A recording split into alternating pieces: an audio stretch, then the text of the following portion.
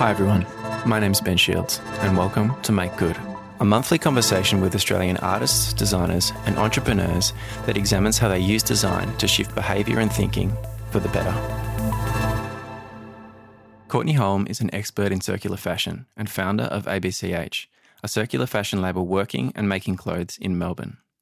She's extremely principled, and aside from making beautiful clothes, she's using A.B.C.H as a tool to challenge the status quo in an industry known for its huge amounts of waste. The lengths that she's gone to create fully biocircular clothing are quite extraordinary, with the development of garments that are entirely produced from natural materials, durable, easily repaired, and ultimately biodegradable. The chat with Courtney was fascinating, and I hope you enjoy it. So if you could please introduce yourself and just tell me a little bit about what you do. Sure. So I'm Courtney Holm and I'm the founder of A.B.C.H. We're a circular fashion label based in Melbourne. And yeah, we make clothes for a circular economy. And what led you to start A.B.C.H? While I was studying, I was learning a little bit about sustainability at a very, very base level. There were some things that my course taught that was nothing to do with fashion. It was more just theoretical. And I finished my degree and started working in industry and started to see even just the small places that I was like either interning at or working for, seeing how much waste was generated just in like a sampling sort of process, not even like a full production mode. And then I started my own label just off the back of what I'd done at in my honors year at uni, and started to see how the waste was piling up that I was generating. And the waste kind of like triggered something in me that was like, oh, this doesn't really sit right. And I decided that maybe I could do something really different to change it and to actually take on those things that were not sitting well with me. And I thought, oh, what if I could make a label and a business that actually was addressing all of these issues, and what if I could find out what a sustainable fashion label really would be? And so that started a journey of research and development about a year long, where I was looking into initially like what sustainability really meant for fashion, and then really got into circular economy sort of ideas and started thinking about clothing not just as this like object that you have to deal with once it's already made, but all of the raw materials that go into it at the beginning being each individually impactful, and then when you put them all together, having another impact as well. So long story long, I started A.B.C.H. and Could you do a quick definition of circular fashion? For me, circular fashion is a garment that fits into the circular economy, whether it's going through like a technical cycle or a biological cycle. It's about a material and multiple materials being brought together that are designed like for a purpose. So using the right materials for the right purpose, and then combining the right materials together for an optimal end of life. And in between that, all of the kind of life phases before that end of life to be extended for as long as possible. So for me, that's what circular fashion is. It encompasses repair, resale, rental, wardrobe swaps, resell. It encompasses all of that stuff, recycling. But it's not any one of those things on its own. It's the system. Yeah. Do you guys have a particular way that you describe circularity or circular fashion? Just for your brand? Like what's your interpretation? I mean, for us, it's about three things. So we look at the birth, the life, and the afterlife. So it's like, how is it made for birth? You know, where did the raw materials come from? What materials are you putting together to make the garment? And that's where all of the decision-making for the next, the catalyst for the next two phases is determined. And then there's life, and that's all about the customer and speaking with them and being with them and helping them to make the garment last as long as possible. But also it feeds back into birth, because the things we learn from customers through wear and tear and the data that we actually collect from what happens with the garment in its life, where are the holes that form in that garment on a regular basis? So we do free repairs for life on all of our pieces. And so we get to see, this particular pant is always like busting in this one area. How can we go back to birth, back to the design phase to actually reinforce that seam or make it easier to disassemble, or, looking at how we can tweak the design process from the information we learn about in life. So life is about keep it in use for as long as possible. When it's, no longer able to be worn by you, Can you give it to someone else? Can you cycle it in some way? Can it be, resold? Looking at like all of these different kinds of ideas. And then finally, there's afterlife, which is about, okay, when it finally does reach that point, we take all of our clothes back and we encourage people to send anything back to us when they no longer want it. If they don't want to resell it, or if they just feel like it's completely worn to pieces, we want to take that back because we can actually dispose of it properly. We know exactly what it is, and it can enter our current kind of waste plan that we have already for our like industrial waste.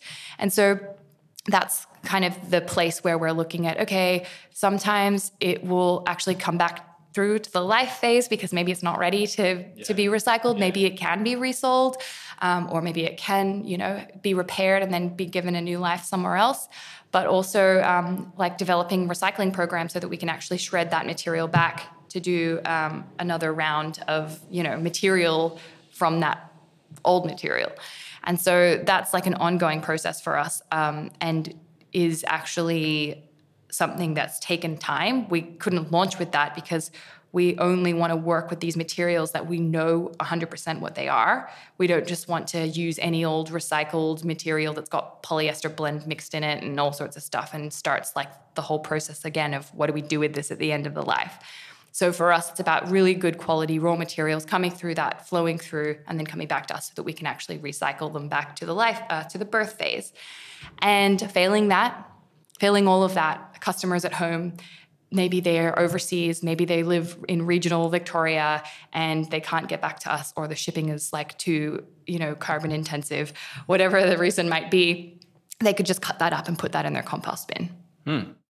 In my industry, in design and construction, the waste is a little bit less apparent because you spend so much time away from site, and most of that waste is generated on site or perhaps elsewhere where the products are getting made. Are people more likely to be aware of waste in your industry? Unfortunately, no, because I'm in a slightly more unique position that I kind of just always wanted to manufacture locally, more because I guess I really care about the making process, and I have a really strong sense of my design process being embedded in making, to the point where I still make a lot of my own samples while I'm designing. And I think that having that really keen interest in making, visiting factories, going to actually see the manufacturers and have more regular discussions with them is why I was more, I guess, prone to seeing how much material was around me and how much was going into offcuts. And I guess, yes, some people would see that, but most designers, fashion designers, like traditionally, probably wouldn't even see that. They are most likely, 95% of the clothing made in Australia is made offshore. And you wouldn't have any idea what that would visually look like, the amount of waste that would be made when you're designing on a computer screen and sending the tech pack off to China and the product arrives, 3 months later. It's a totally different thing. But in saying that, like if I just think back to even just being at university, there was always so much waste. Paper, when you're cutting up the paper and making patterns and you make mistakes and you just grab a new piece of calico, and you're constantly like just prioritizing the design process over considering the materials that you're actually using to do that, and not considering even all the prep materials that you might not consider being a part of a garment's end waste, but it actually is. So I think it just was something that was particularly of concern to me. Can you describe what it's like walking into your studio or making space? Sure. So we have a factory, and it's kind of a factory, studio, stockroom, all in one. So it's a nice big open warehouse space. When you walk in, there's lots of natural light, and you walk in and there's a big open gallery space that we use we let other people hire it out and run their own events and creative practices in there, and more short-term stuff. And then you walk around the kind of movable walls that we have set up in there, and that's our factory, and it's all open. And is the way that you work integrated quite strongly with the way you've set up the studio? Yes, in the aspect of how we manage our practice, so the manufacturing aspect and how we actually deal with the waste. We have like a waste hierarchy. So any sort of off-cut material, be it pattern making paper or actual fabric or elastic, whatever it might be, any materials that come out of the making process, those materials have essentially like an order that they would go into based on how big they are and whether we can use them for garments currently in production. And if they're not big enough for that, we might put them into a like remanufacture pile where we'll put them together and make new materials or do creative kind of more one-off projects with those pieces. And then finally pieces that are like left that don't have really any more purpose as they are, they're too small, like joining it together would just be like completely pointless. Those materials are saved for mechanical recycling, where we would shred the material back down to its fiber state so that it can be reblended with virgin material and made into a new yarn and then into a new fabric, and can replace some of that virgin material that would normally be needed to make that fabric. Do you have a favourite piece of clothing that I suppose that you think about or come back to as quintessentially important for the brand, that might be for the inception of the brand or for perhaps just embodies all of the values that you have? Yeah, I'd say there's a garment that is often referenced and we kind of come back to a lot, and that's the AO5 linen shirt. It's a simple kind of white button-up shirt that you would see in essentially anybody's closet and it would fit in. It's not crazy. It's not that, unique. It's got a few little design details that make it unique to us, but other than that, it's just something that could slot into almost anyone's wardrobe, whatever shape, size, gender, age that you may be. It works, and we've seen it work for so many customers. And it was cool because when we first designed the piece and put it out for a research and development sort of session that we held with our early customers, we found that people just gravitated to this piece. It was originally meant to be a women's piece, but then, and I guess we had an idea of who our target market was, but so many other people just gravitated towards this piece and wanted to try it on and give feedback on it. And it kind of actually is what pushed us into making our clothes be more, I guess, gender neutral and able to be worn by anybody. And we really started to embrace that idea from that bit of customer feedback, which was really nice because it came from the customers. It wasn't just an idea that we had. And I really love when things start with the customer because it's just really, it's a special progression. It's much more human-centered, isn't it? When the customer gives you, you're getting data back and you're starting to make something with that idea. Yeah, totally. Yeah. But then also I would say there's a material that I come back to all the time as well. And it's different from the shirt. Yeah. I'd say the shirt as a designed piece, yes, that's kind of a quintessential A.B.C.H. But then we have this rib material that we developed and designed and made in Australia. So we get it knitted here, we get it dyed here, we do it all locally. And it forms the base material for our most popular style, which means we usually end up having to order large quantities of it in order to get a color and then refill that color when it runs out. We have to always meet a certain minimum so that the kilograms work for the dye bath. And so this material I'm always coming back to because it does, just simply because we're making more pieces out of that material, it generates a lot more offcuts. And so those offcuts are often a source of inspiration. We made all of our face masks out of that offcut. I'll make an art piece out of those offcuts quite regularly. The material itself is just really lovely. It's got a hand feel that I really like, and it lends itself to a lot of different things. And so I feel very connected to that material. I'm never sick of it, and I'm always ready to come up with something else to make out of it. So I think as a material, I'm a very textile-based sort of person. I love textiles, and I think it makes the piece when the textile is really good. And so I love challenging myself to come up with something completely different to use that material for. And is there many materials that you guys have developed yourselves? There are some that are like a bit of a collaboration. So we'll say, look, we're looking for this sort of weight. And so we'll get a yarn in and then we'll try and kind of meet the spec that we're looking for because we're looking for a particular weight or a particular material structure. Sometimes our knitter already has things that are similar in their archive because they have, decades of materials that they've been making forever and ever. And so, sometimes we think we're inventing something it's not actually us. And that's one way to go about it. And then other times they are like limited edition dead stock materials. I don't really like using the word dead stock, but people understand usually what that means, or surplus material. And other times it's just a really, beautiful material that our fabric knitter is going to do anyway. And so we'll purchase it because they've come up with the idea, and we'll just choose the color that we want to do. And so it's kind of it's a bit of a collaboration of sorts. And is your preferred mode of designing to start with the textile? I can go either way. If I find a textile I really, really love, and that's typically probably more of a woven fabric. So there's wovens and knits, right? I'm not sure. I don't think I know the difference. I'll explain. Yeah. So like a woven material is made on a loom and it's kind of like overlapping overs and unders and gets chopped at the ends. I get it. Sure. Like your shirt is a woven material. Yeah.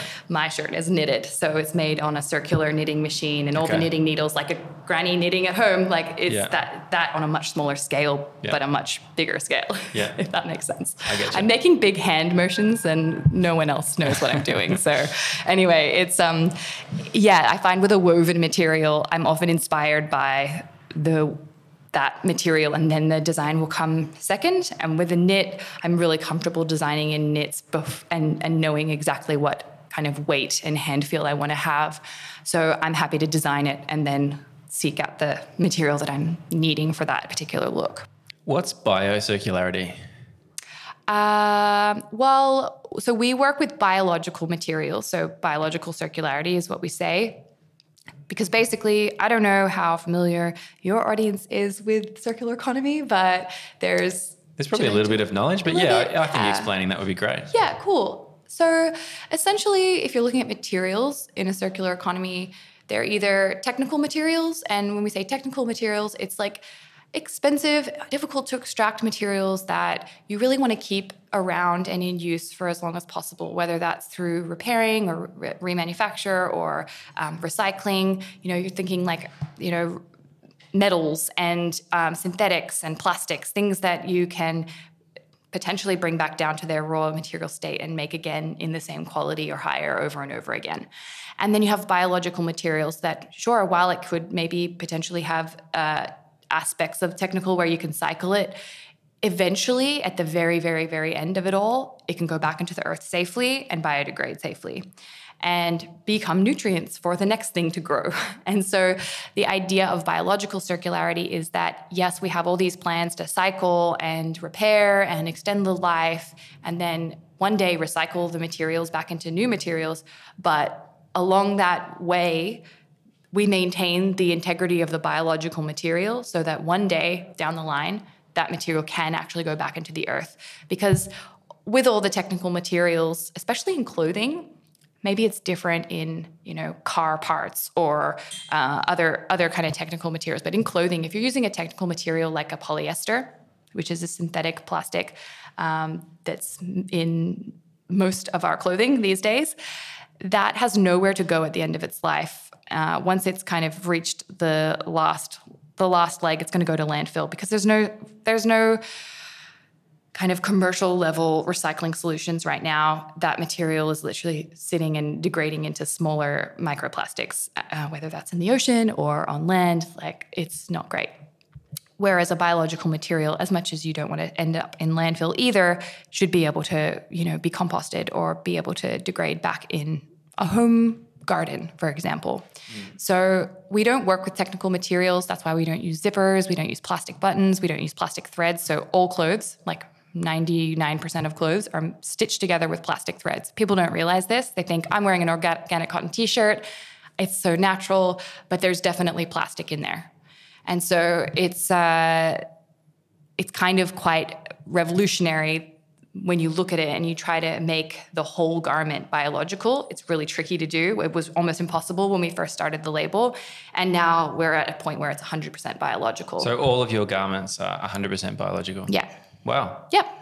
So even the threads, we use tencel, which is based on eucalyptus wood pulp and is completely, plastic free.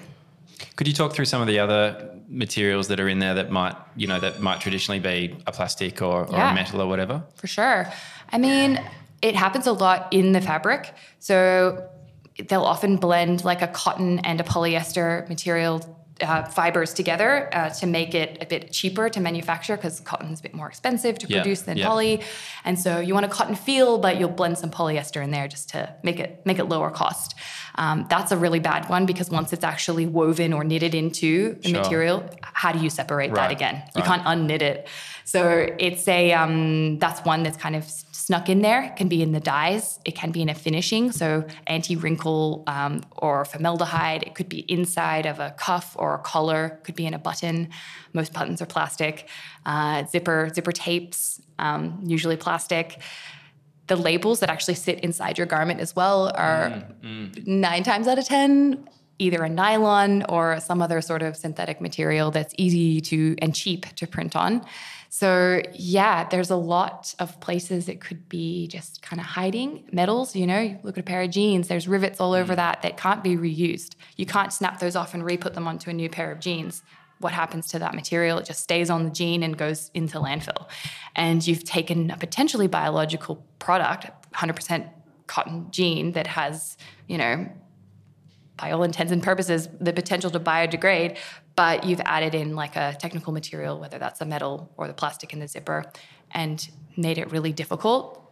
It's possible. You can cut all those things out and use manual labor to do that, but it's expensive to do that. And it's another step of who pays for that? At what stage is that? Who's responsible for that?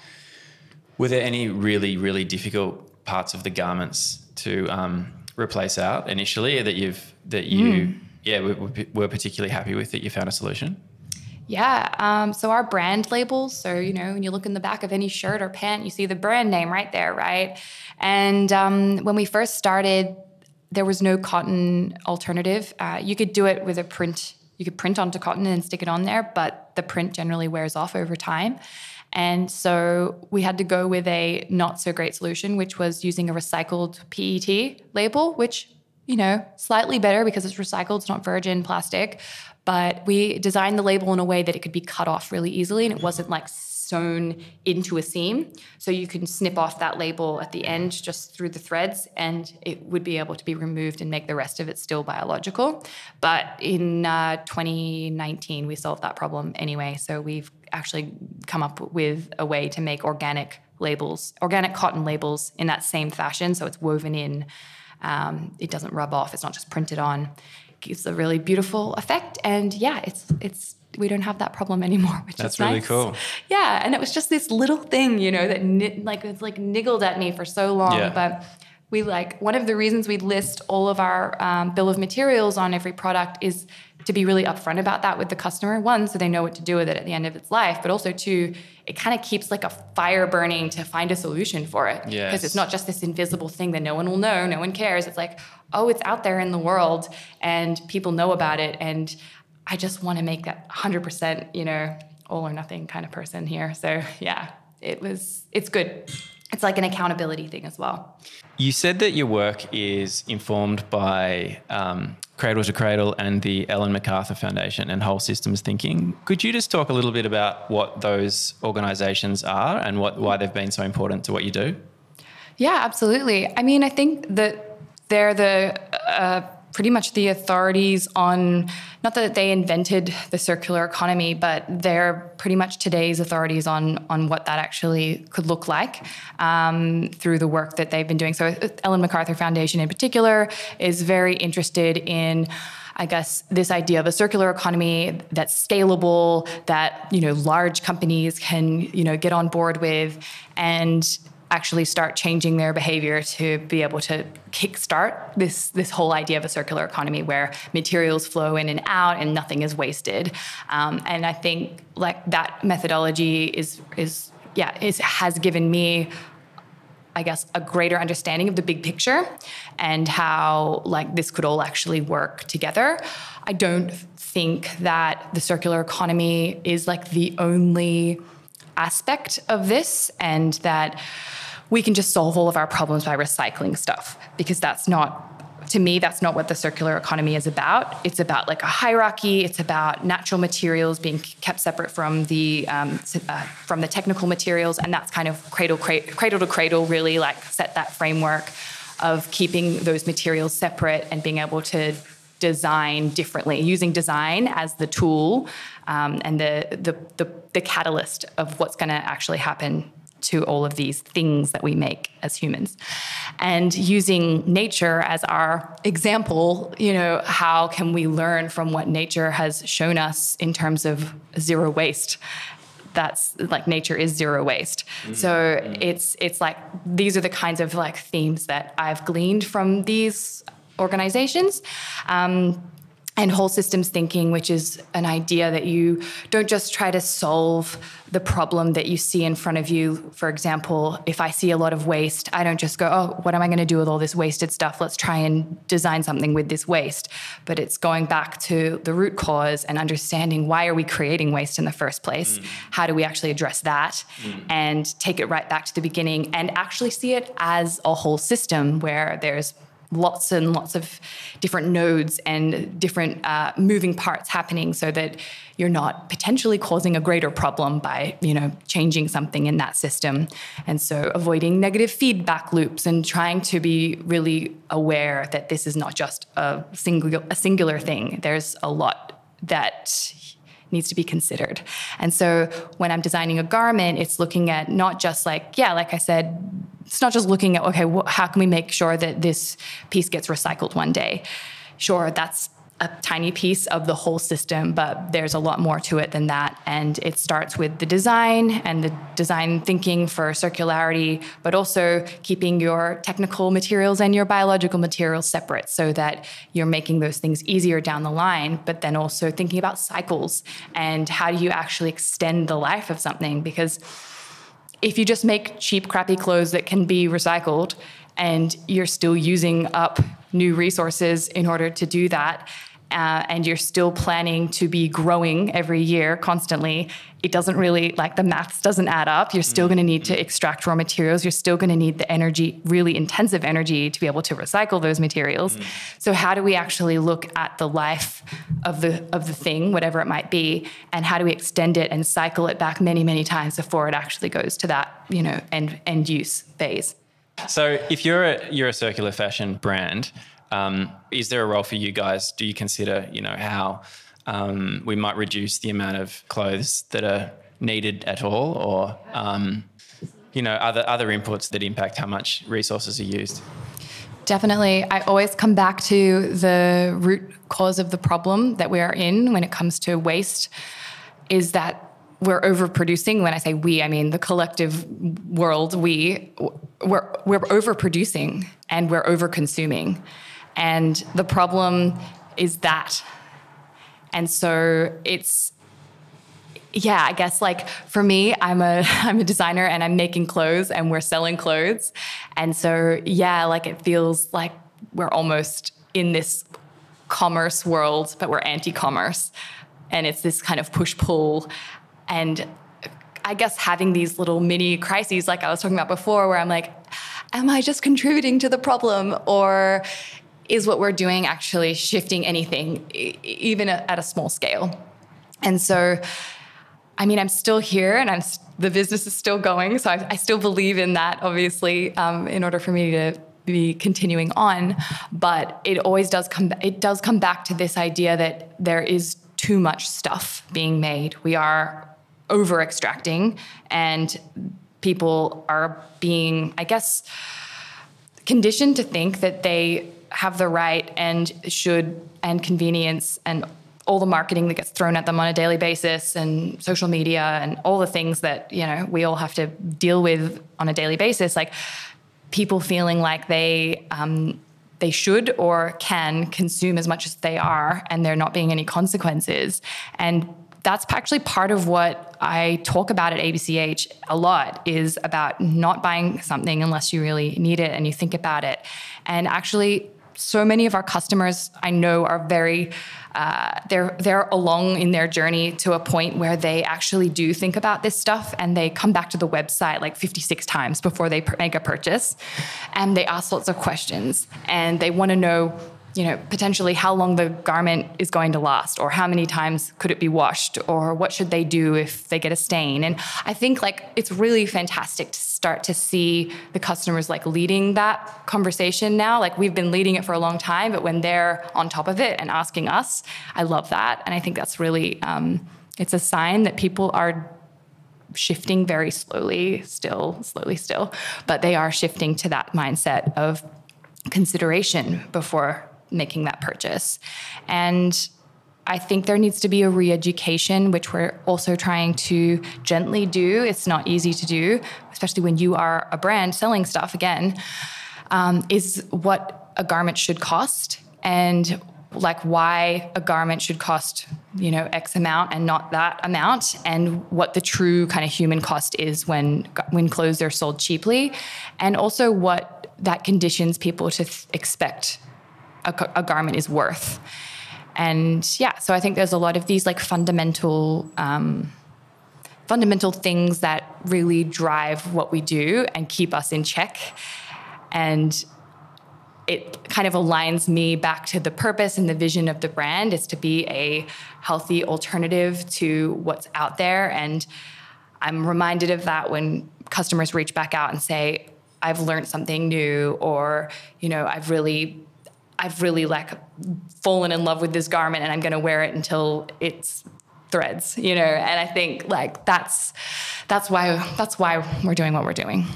So the certification systems that you discussed, do other brands subscribe to those systems? Yeah, I mean, so there's a lot of very, very large brands that are signed up to Ellen MacArthur's various programs that they run. They're very focused on large businesses. So yes, absolutely. And I think in the last 5 years in particular, there's been a scramble for businesses to, I guess, at least appear as though they are going circular. It's something you'll hear. We're going circular, or on a pathway to circular. Yeah. So it's not like a kooky thing anymore. Maybe it was at one point, but yeah. Then is it an issue that people are greenwashing, and is that a major concern in the industry at the moment? Absolutely, yeah. Greenwashing is a major, major concern, and greenwashing happens in all sorts of forms. Sometimes it's very sneaky and very tricky. It can just be the way that an image is portrayed. It could be one word. It could be something like just very wholesome looking that you think, oh, that must be sustainable. Like I know that sounds so basic, but it's the emotion that they're trying to evoke. And I think like with greenwashing, that's the danger, is that it can be super subtle and almost undetectable if you don't have time to do tons of research and look into every claim that someone's making. Yes. Then, like how is the average person who has a full-time job and a full-time life, how are they supposed to like look into all this stuff when brands can literally say whatever they want right now? Yeah. And no one's stopping. Like, sure, people get called out a lot, but the damage is done. It's too late. Like they've probably already sold out of that collection or of that item that they're trying to greenwashingly sell. Yeah. So it is a concern. And I think when we started this business, it was a much more of a niche area. And now, because it's like the cool, trendy thing to be seen as sustainable, I'm not able to cut through with my message as much, because we're not we are having to get very specific about what we do that's different, and it's very technical, and it can be really hard for someone who's a customer who's kind of at the beginning of that sustainability journey, and you're talking to them about circular economy and biological materials. And it's like, this is the kind of language we have to do to really, back up what we're talking about. Because we can't just say, we're a sustainable label, the end. Like, we can't do that. Like, we have to say why. Yeah. And that's hard for a newbie kind of sustainable kind of journey person to understand and grasp like immediately. It takes a little bit longer. So yeah, I totally get it. And I it's just a shame that it's so hard for people to be able to discern that right now. There's some great tools and resources that I'm happy to share that can help with that. But yeah, not everybody has the time. So is that where certification systems become a more credible or a more easy way for people to see that something is legitimate?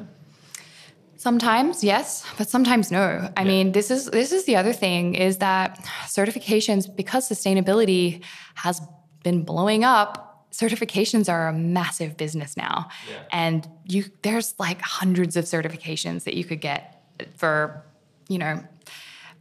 any one thing, and it doesn't really give a whole picture of like that, back to that kind of idea of like a whole system. Like, sure, you might be able to verify that your cotton came from a farm that didn't use pesticides, but what about everything else? Like, what about the dyes? What about every other material that goes into that garment? What about the labor? Like, there's no kind of be-all, end-all certification. And, you see this in the palm oil industry. There are certifications for sustainable palm oil, and it's just simply not true. And so I think the problem with certifications is people go, oh, that's good then. Put that in the good pile. And it kind of means you don't have to do the research. So as much as there are certain certifications that we like to look for in materials that we use, if they're kind of materials that we're sourcing, low volume off the shelf sort of things that are like, dead stock or whatever, yeah, great. We're going to look for like a GOTS certification so we know it was made organically and that every stage in the value chain is certified. But that's less important to me than building a relationship with like the farmer, or actually being involved in that whole process and actually, working with my knitter to make the material as sustainable as we can through systems and processes, rather than like just relying on a certification. I'm not dissing them, but I'm also not like saying they are everything. So sadly, no. So let's say I'm a customer and I'm going to purchase a shirt and I'm looking for like, I've only got a fixed amount of time to spend on making this decision. Yeah.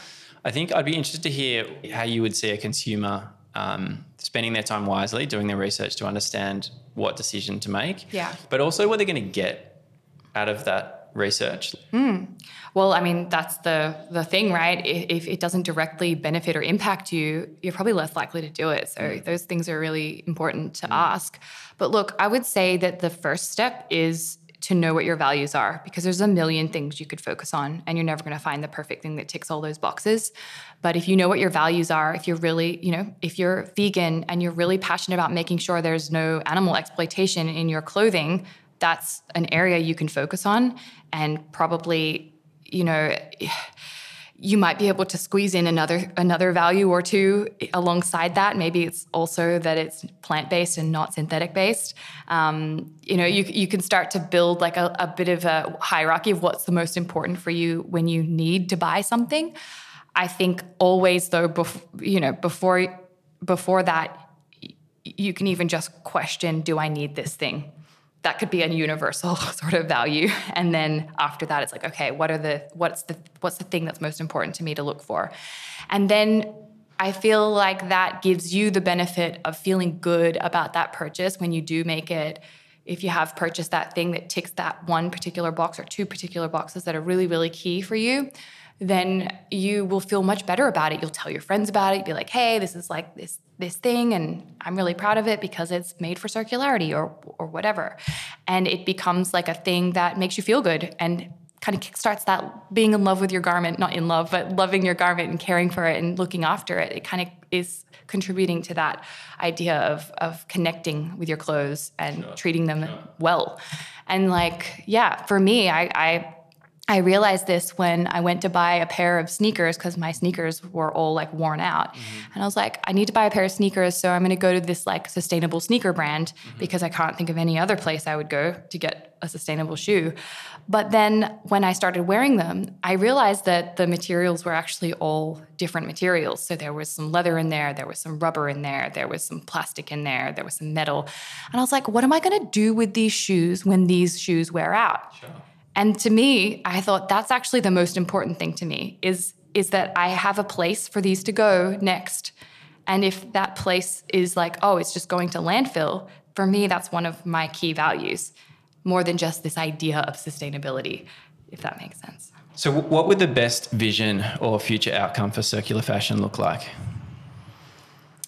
I actually really believe that the best outcome is a kind of a massive slowing down and a return to small businesses and smaller practice that accommodates the local area that those practices reside in.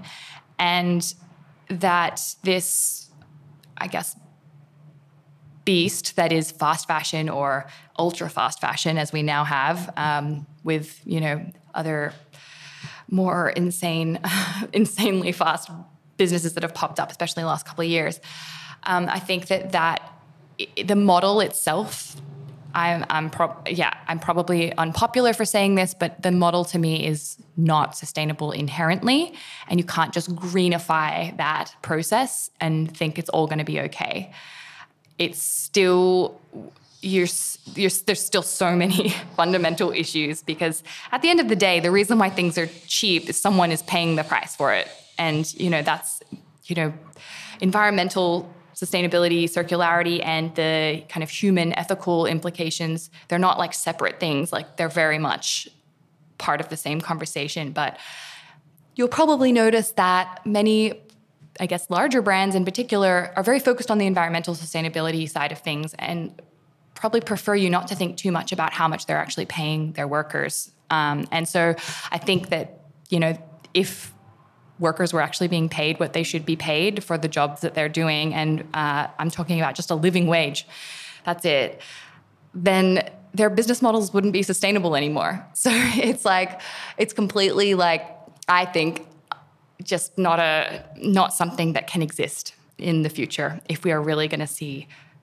circular fashion, not in the hijacked sense, but in the really true meaning of, using resources wisely, distributing wealth, and people being able to be across lots of different levels of the cycles. And it's not just owned by one person or one brand or a couple of, big players. So it sounds like you're saying that the financial models of some of the really big brands would have to change completely. Absolutely. And there needs to be a lot more focus on not just making new clothes and not just recycling those clothes, but how do we repair and increase lifespan and look at longevity, because longevity is where we can actually have the biggest impact. It requires two things: the mindset shift of the consumer to actually, I guess, commit to that and buy less and actually keep the things they have for longer. But also it means that businesses have to accept less profit because they will be selling less clothing. And so I think that's where this is an unpopular opinion, is that people are happy to be told that things should be more green, but they're not happy to be told they should make less profit or make less stuff. Mm-hmm. So that's where it gets uncomfortable, but it's just reality to me. I don't see any other way around it in my view, and in what I've learned and looking at systems and trying to understand even the economics of it. It just doesn't make sense that we could keep going like this with a greener product, Sounds like a philosophical shift that people need to undertake. It sounds like people would have to really reframe what their values are. Yeah, or even just stop and think about what they are. Maybe they just haven't really slowed down enough to even know what they are. Yeah. If there's more repairs going on, if this becomes a bigger part of the fashion economy, how do we make that exciting for people? Yeah.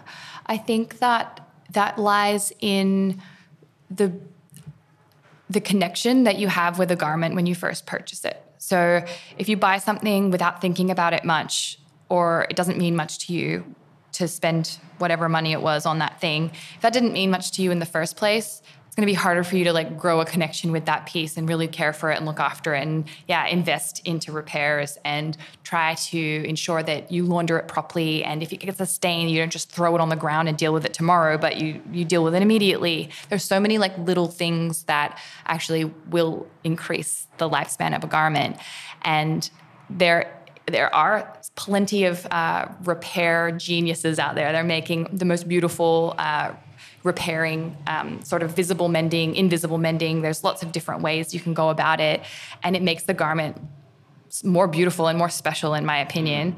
And I think even if a person who owns the garment can do that repair themselves, they get even more connected with that piece because they've invested time and their own labor into keeping that thing, I guess, maintained. And I think that if that's the mentality, rather than, oh, it's just done now, I'm done with it, I'll just buy a new one, it's cheaper anyway. If that's the mentality, then it's about that connection, I think. And if you don't have that, it's hard to grow it. And if you do have it, then I guess that's what those loved clothes, they last the longest because you don't want to lose it because you love it. It makes you feel good. You put it on, you feel good, you feel powerful, you feel special. I don't know, whatever emotion that it makes you feel when you wear that thing. And any connection that you have with it, that you've invested into it along the way, I think just builds that, makes it stronger. So the more we invest in clothes that are durable and that we really like and that we connect with, the more likely we are to repair them.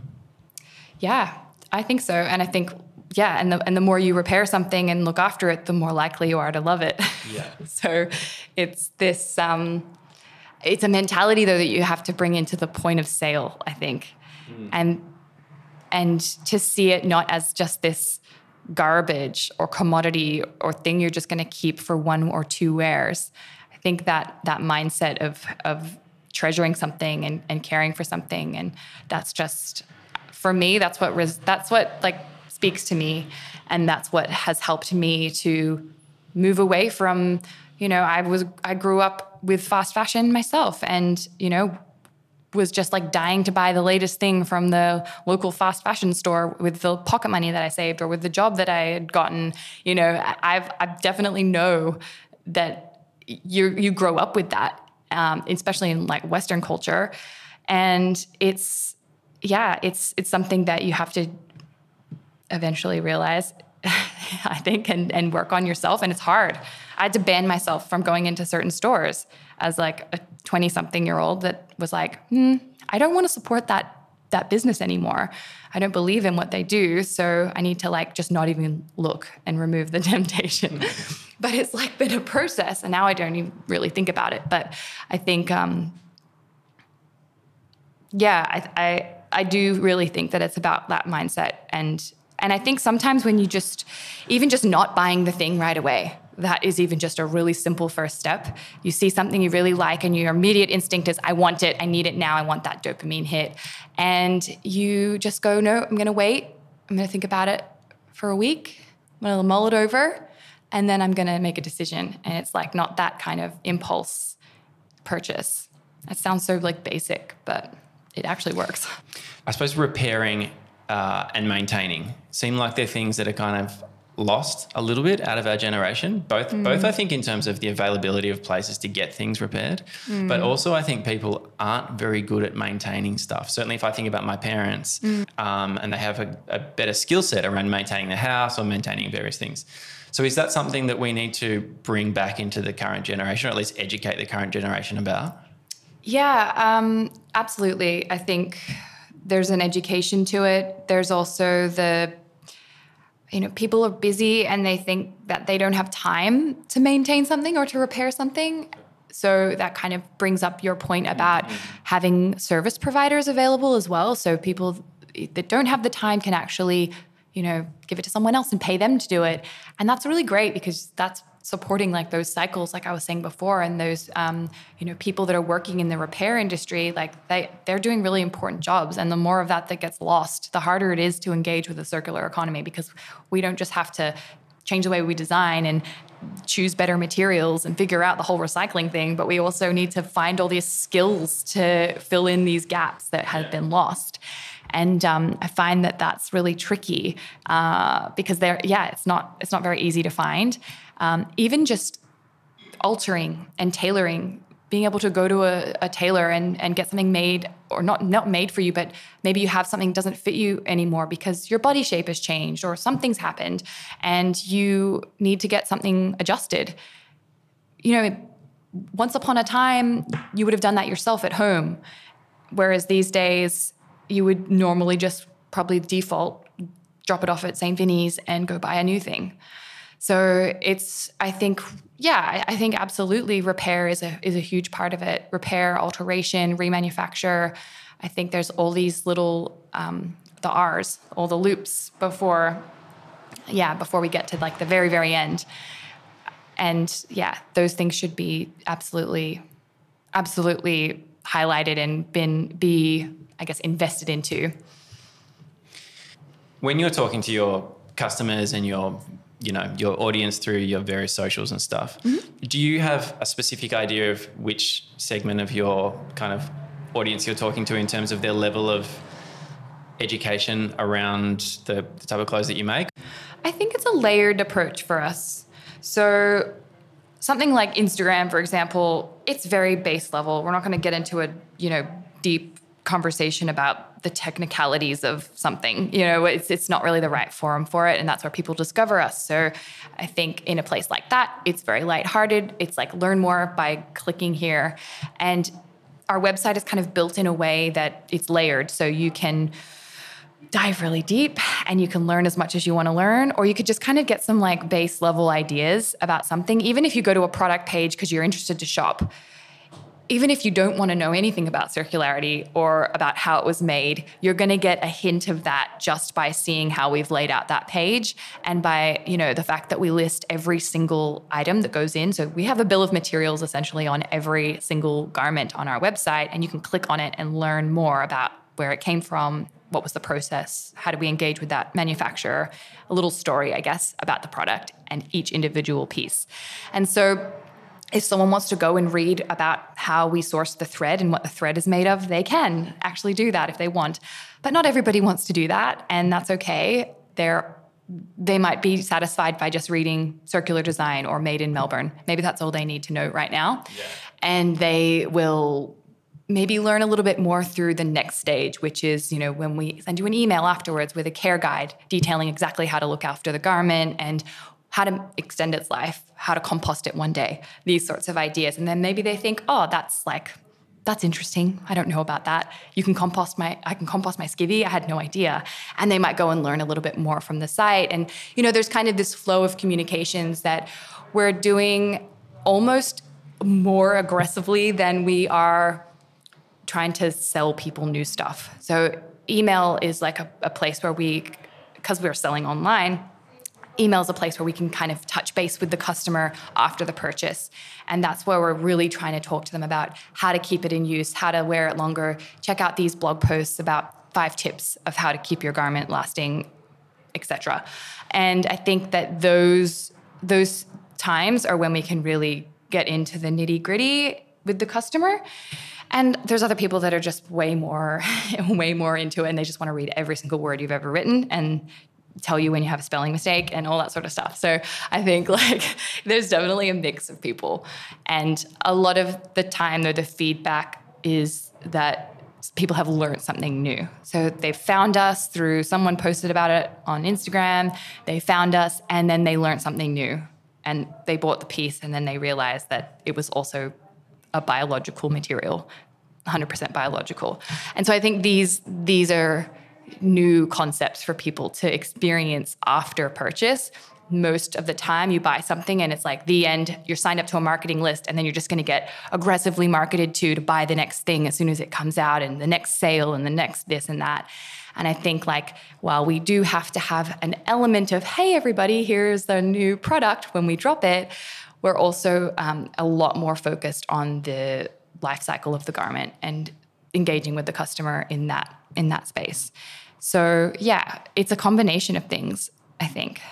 And the customer themselves, they're on very different parts of the journey. Some are, much farther along, and others are just learning one thing, and that's great. We cater to them all. So it sounds like you've got, in some senses, you're developing like quite close relationships with the customers, like almost like a one-on-one kind of relationship. Yeah, we try to. I'm really obsessed with customer service. That's just something I have cared about a lot because I grew up in hospo. Like I was always working in hospo jobs, and customer service was always just like drilled into me from a 14 and 9 months onward sort of thing. And so I think like that's just something I really can never negotiate on. We have to have really good service, and that means being really personal and helping people with personal, their personal requests and their personal questions. And so, yeah, that's just something we've always done from the beginning. It's just not a negotiable for me. Yeah.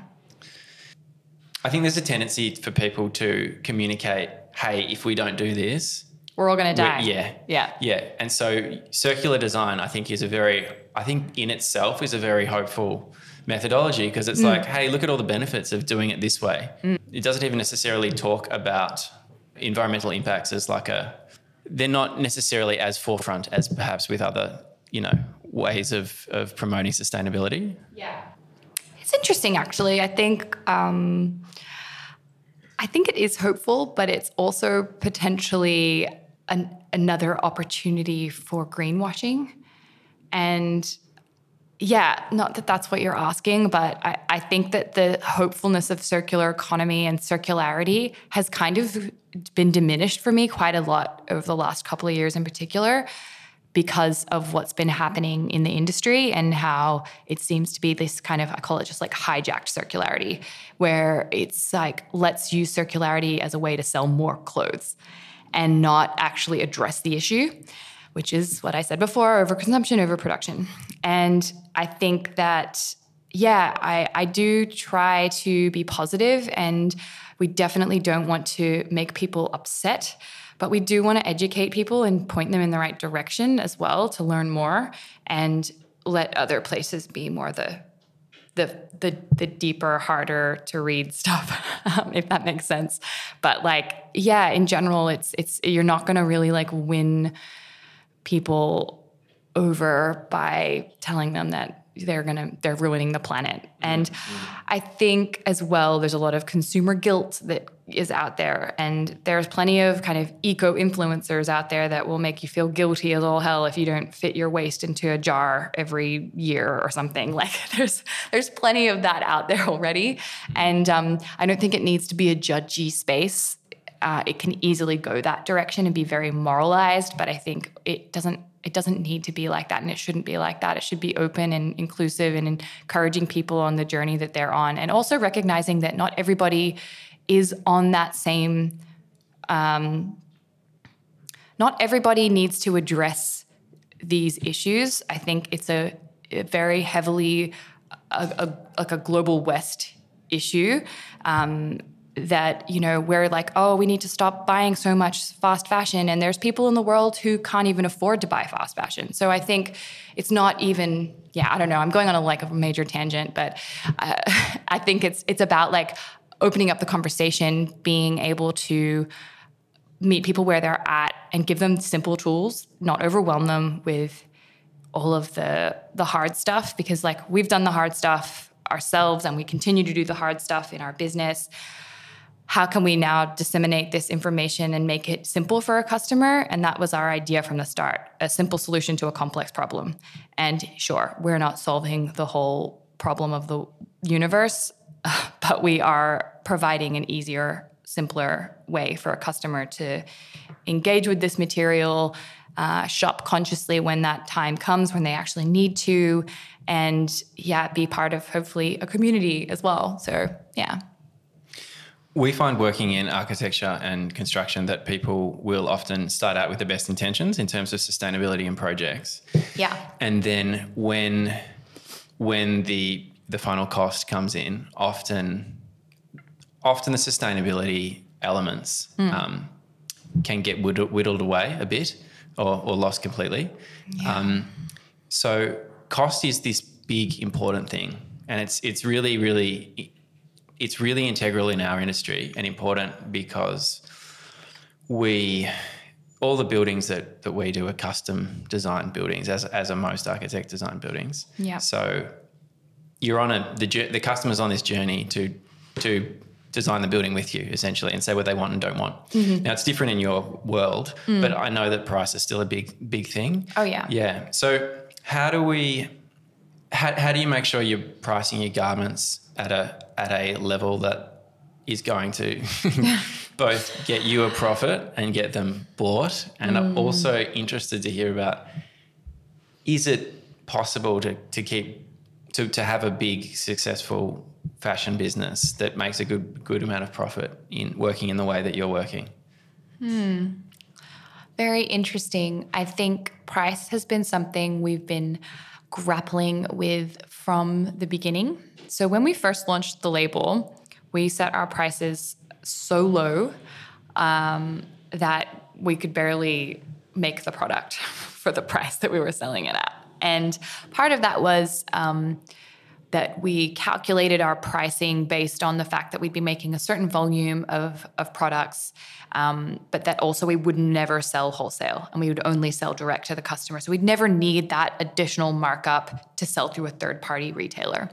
And so we calculated it off that sort of methodology. But, lo and behold, it was not sustainable for us to do that. And so we had to put up our prices, pretty early on, where we were just like, this isn't going to work. And there's been a lot of, conversation and education and like posts that I've written for our customers about understanding how the pricing works. And I think there's an element of education around what a garment should cost, so that there's this almost recalibration of the expectation from the customer that you're not just trying to rip them off. And it's really tricky because in the world, you walk down the street and there's sale signs everywhere. And I think one of the biggest things that have kind of made a customer think that maybe a brand is trying to rip them off is discount culture.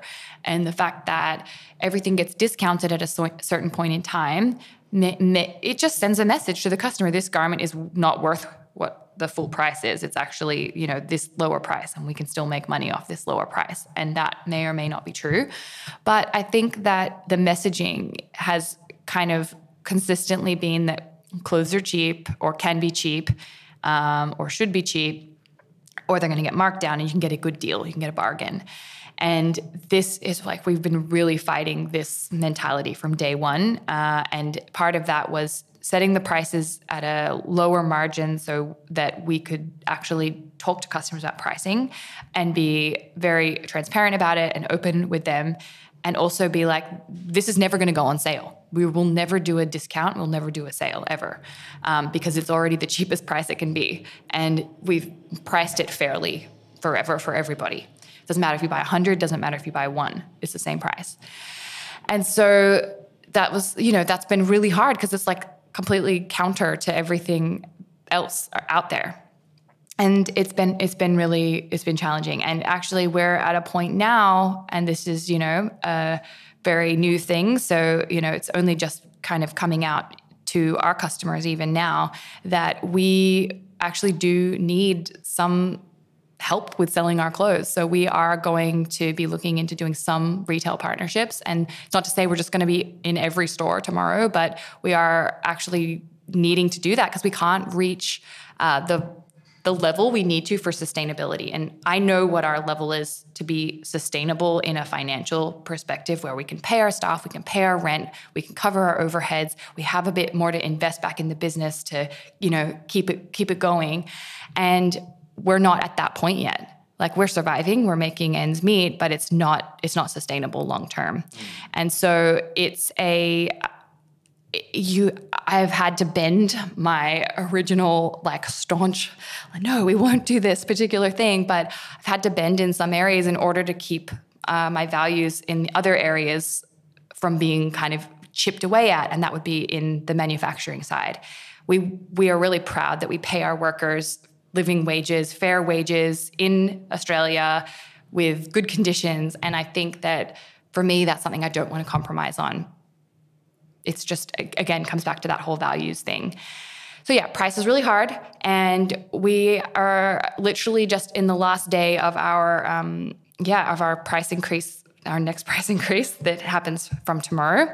And we've had a reverse sale where we've told our customers with 2 weeks notice that we're going to be putting our prices up, and they have like time to buy at the original price if they have had their eye on something, or they could invest more in a couple weeks and it's still going to be there. It's still going to be just as valuable and amazing. And we're still going to provide all the aftercare support that we do.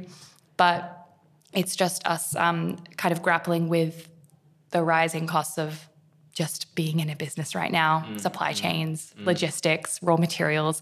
Material scarcity is a thing. We've been experiencing it. If we're experiencing it at our level, it's much bigger than people even realize. So it's tricky. I don't know if I answered your question. No, you did. I think that was good. So have you found that people with knowing that the price increase is coming, have they bought up a bunch of stuff? I mean, there has been a little bump. I wouldn't say it's been insane though. And it's a lot of our regular customers as well. So I think I don't feel worried about it. It feels like the right amount. How does a fashion brand figure out where they fit in the market, whether they're like a super expensive high-end product or they're mid or inexpensive? Because, one of the things that I think is interesting that comes up in our work is, hey, and architecture firms talk about this, how could we just appear to be a bit more premium and charge a bit more? Is that a conversation that you have? I mean, initially the idea was that it was purely based on costings and that would be the price of the garment. It might mean that a T-shirt was $75 and a dress was $350.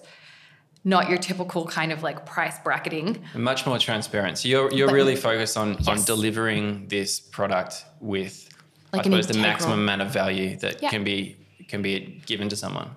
Yes. And the concept of marking something up and being more premium, I mean, it happens in fashion all the time. Like we're working on this like kind of very standard sort of like you mark up from your cost to get to wholesale and you mark up from wholesale to get to retail price.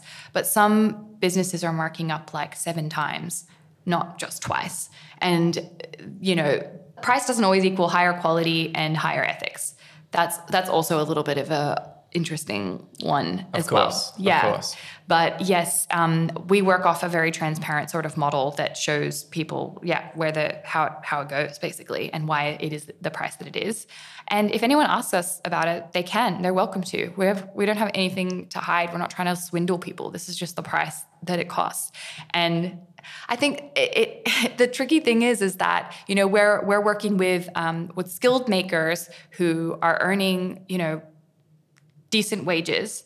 And if I was to start making all of our clothes offshore, our clothes would be a fraction of the price because the labor is not even, it's like hundreds of times difference.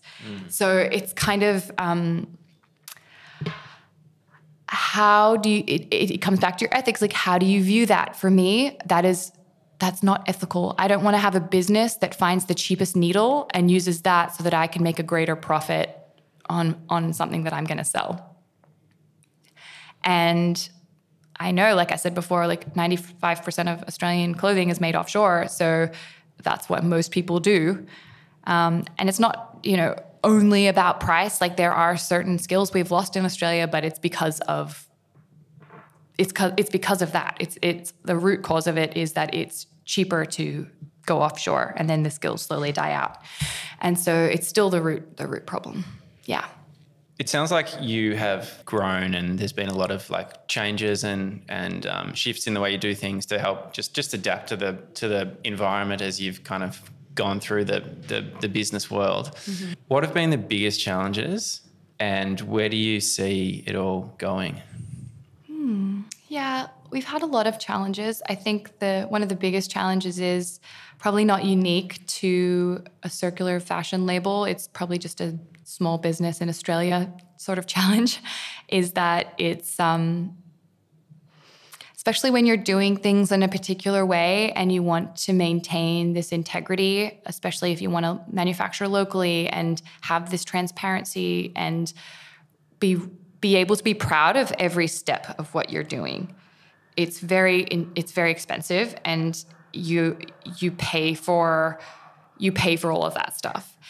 And it's not always apparent, all of the details that kind of happen behind the scenes. Like, you can't always tell everybody every single thing because it's overwhelming how much there is.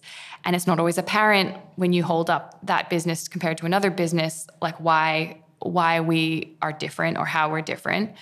And it's a really competitive sort of industry and space. Like, there's a lot of noise. There's a lot of, competition for customers. And at the end of the day, as much as we've tried to diversify our income stream, that's our main source of being able to go on. And it should be like it, like I can hire out my space all I like, but that's like, it's a Band-Aid for actually the business being sustainable or not being sustainable. And so to achieve like a level of sustainability, financially speaking, it's really tricky. And we've struggled to do it on our own without outside investment. Like, it's really, really hard to do. And Australia is a small marketplace as well. And there's more people competing for the customer. So, and then stack that up against with all the other things we've talked about today, like, pricing, conditioning, and just the volume that people think they should be able to buy for the amount of money that they think they should be able to spend. I think we're always fighting, is what I'm trying to say. We're always like pushing against what's just accepted as normal, and we're always pushing against it and fighting it. Sometimes it's easier than other times. When people are really on board and they get it and they tell us about it and they give us great feedback, like, that makes it so much better and so much easier and worth it 100%. But sometimes there's periods of time when you feel like no one's listening, no one cares. And that's hard. Small business life is really hard already. And yeah, if you're not kind of subscribing to all of the things that you're supposed to subscribe to as an e-commerce business, like you're just fighting. You're fighting a lot. Sometimes I'm too tired to fight. Tell me about it. But I didn't tell you how I overcame them, because I haven't. We're not, it's never solved, right? Yes, I understand. It's tricky. And, you get to this level where you can take on staff and it's like, amazing, I'm going to employ my first person. But then you've got like this responsibility that you've got to maintain this now. It wasn't just, when it's just me in my second bedroom, like on my computer and sewing on the side and cutting my own patterns, like, it's like the stakes are lower, and then they grow as you grow. And so it's, kind of like I think it's just a small business thing, right? We're a professional consultancy. So for us, it's like, we've got to always have new clients coming in the door. Yeah. No, and I totally agree with you. I think something I learned back in my, I used to be a store manager at a Starbucks store for 10 years. Anyway, that's another lifetime ago. But something I learned there, and I learned a lot of things there, was that you're always hiring before you're ready for that thing, because if you're waiting till you're ready, it's too late. Like, you're already stressed and kind of screwed. So I think I've taken a bit of that on, but at the same time, if the work isn't there, it's like, what am I going to do? Like, the work needs to be there, which means the orders need to be coming in, which means, we need to be making sales. And so it's like a similar thing, but it's so far has worked out okay. But yeah, it's just something that weighs on my mind. Thanks for listening to Make Good. If you'd like to hear more of Make Good, please subscribe to the show on your podcasting service. If you'd like to learn more about A.B.C.H, check out their webpage at abch.world or their Instagram, also at abch.world. If you have any feedback at all about the podcast, please email me at makegood@dreamerlab.com.au. The intro and outro music was made by me, Ben Shields. I make music under the name Dull Reality. And this podcast was brought to you by Dreamer. We are an architecture and design studio in Brunswick, Melbourne, Australia. If you'd like to learn more about Dreamer and the work that we do, please visit our website at www.dreamerlab.com.au or get in touch at studio@dreamerlab.com.au. Catch you next time.